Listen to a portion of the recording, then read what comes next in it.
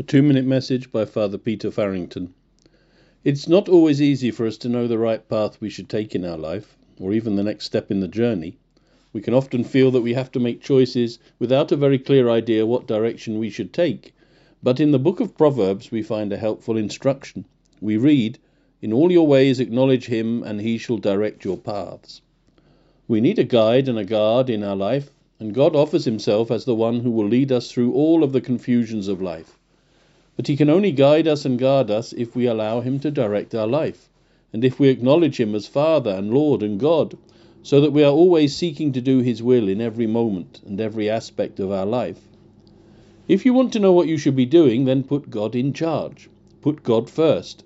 Recognize that it is life with God which is all that gives our life meaning and purpose. We can do whatever we want, and the prodigal son went far away from home and spent all that he had and wasted it.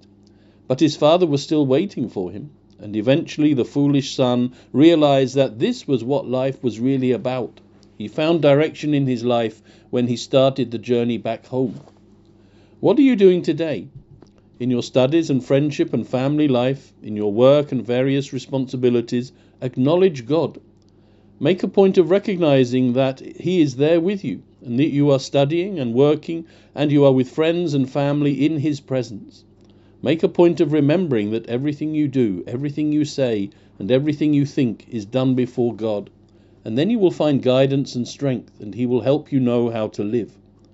It is when we fail to acknowledge God in every moment, and when we forget that he is with us and we are with him, that our life goes astray, and we end up walking down dark and forbidding pathways.